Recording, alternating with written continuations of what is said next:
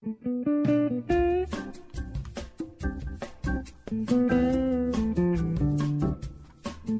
Don Crow Show on WAVA. In a recent column published at his own organization's website, IPI.org, my guest this hour said at least three things we need to know about the Biden administration's clean energy subsidies. Three statements that he cited from the Wall Street Journal telling us what we need to know as to what they're up to in terms of being part of Washington's push toward clean energy. To let us know what it's all about, our good friend Dr. Merrill Matthews, resident scholar at the research-based public policy think tank I just mentioned, the Institute for Policy Innovation. Merrill, it's been a while since we've chatted last. Welcome. Well, thank you, Don. It's good to be back with you. Always good to talk with you, my friend, and your colleagues there at IPI. You say there are three things that the Wall Street Journal column tells us about that we really need to know about. What are these three areas of subsidy that ought to be of concern to us?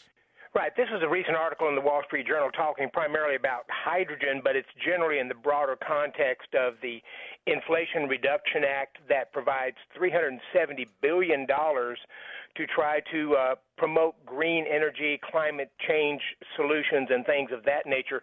And incidentally, most of that $370 billion goes to $216 billion go to corporations. Only $43 billion or so will go to individuals. But here's a statement from the Wall Street Journal. I'm quoting, businesses large and small are repositioning themselves to try to capture some of the tidal wave of government cash from the new law dubbed the Inflation Reduction Act, signed into law last year. And the point there is the federal government is providing so much in the way of subsidies, both to corporations and individuals, that companies are out there saying they're seeing dollar signs, but it's not by pleasing consumers, it's by pleasing the government in attracting some of this government subsidy that you and I as taxpayers are supporting.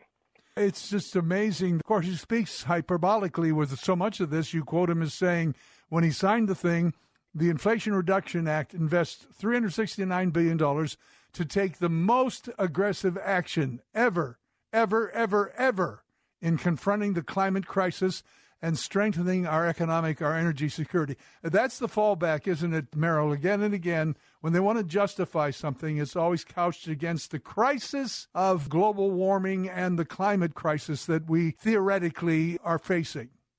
That's absolutely right. So they couch it in a crisis, and they've got to throw a lot of money at it. And when you do that, as I said in that first quote, companies start repositioning themselves in order to be able to try to capture some of this. And we've seen that. Ford, GM have both come out and said they're essentially trying to, I think Ford, I believe, was going to try to have roughly half of their new cars being electric vehicles by 2025, I think it is. They're not doing that well hitting their goal, but GM is doing the same thing.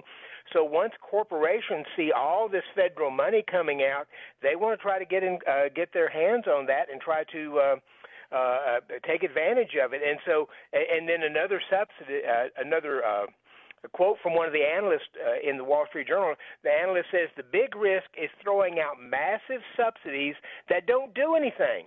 And that's just exactly it, Don. I mean, you start throwing out this money and everybody wants to get in line, and they make pleas that we're trying to do this, we're going to try to do this or that or the other thing to meet this. The government starts handing out the money in various ways, and then a lot of the companies go under. They can't reach their goal. They're missing their production quotas and so forth, and so a lot of this money essentially just gets wasted. Well, explain this to me, because I certainly a novice in these matters, especially when it comes to the shift to electricity that we're being forced to consider when all the evidence, it seems to me, I don't see the logic. I mean, we have California, Newsom out there forcing people into electric cars, and these companies that are doing it not because they really, I don't think they're doing it because they really believe the climate crisis is in fact genuine, but because of, you've well described, it's where the bucks are. Right. That's exactly right. And the problem is that less than 1% of the vehicles on the road in the United States today, whether we're talking about cars, trucks, SUVs, less than 1% are electric vehicles. And so you've got a long way to go to try to essentially make all of them electric vehicles. And, of course, a number of the cars that are on it's still a small percentage, but Toyota had the Prius, you had the hybrids that would use both electric technology as well as gas. But I was just listening to NPR earlier today where they were citing the Sierra Club and other environmentalists who are critical of Toyota for continuing with their hybrid cars. They think that's a terrible thing to do. They want them all to go electric, fall electric. And the problem there, of course, is a lot of people don't want them. You don't have the charging stations.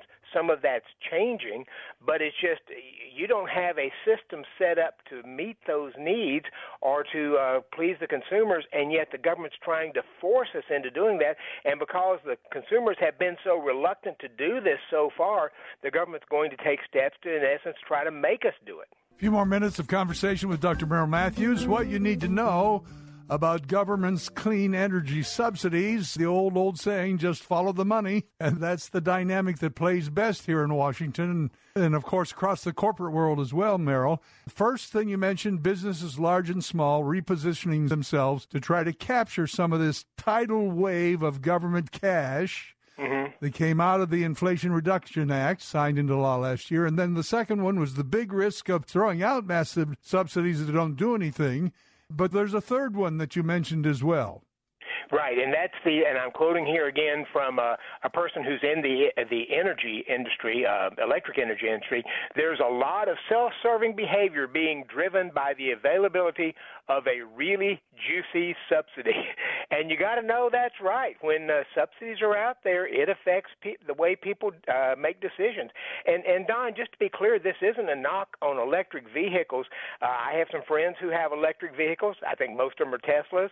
And if you live probably in an urban area, you don't have to drive that much, and you like that option, it works for you, and you have the income, usually a substantial income, to be able to afford one, that's great. And I have no problem with that at all. The problem is the federal government our betters deciding that what we need to do is we all need to be in electric cars regardless of what our consumer needs are, and then using taxpayer funds to try to push that.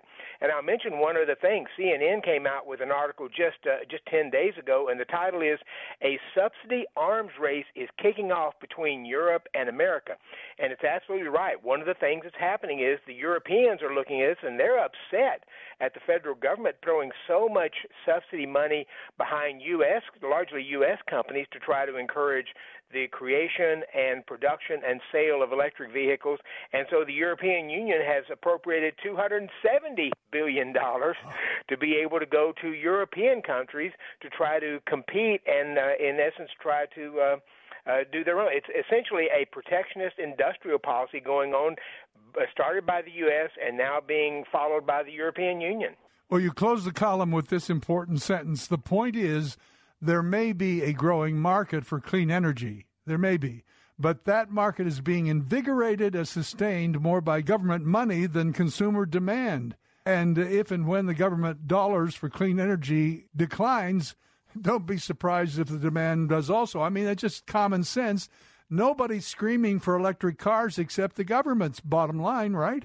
That's right, and that's where the subsidy are. Several years ago, Warren Buffett was using Berkshire Hathaway to invest in wind turbines, and he said the only reason to do it is because of the tax credit. Federal dollars, taxpayers were subsidizing it, so Berkshire Hathaway decided to invest in wind turbines. And so if the government is subsidizing this, it repositions how people are thinking about it, and a lot of companies want to go after those subsidies because you don't have to please millions of consumers. You only have to please a few bureaucrats. On that note, we'll break, but good to talk with you, my friend, as always. Thank you for joining me. Thank you. Dr. Merrill Matthews, resident scholar at IPI, the Institute for Policy Innovation. You can check them out at that website, ipi.org, ipi.org. We'll be right back.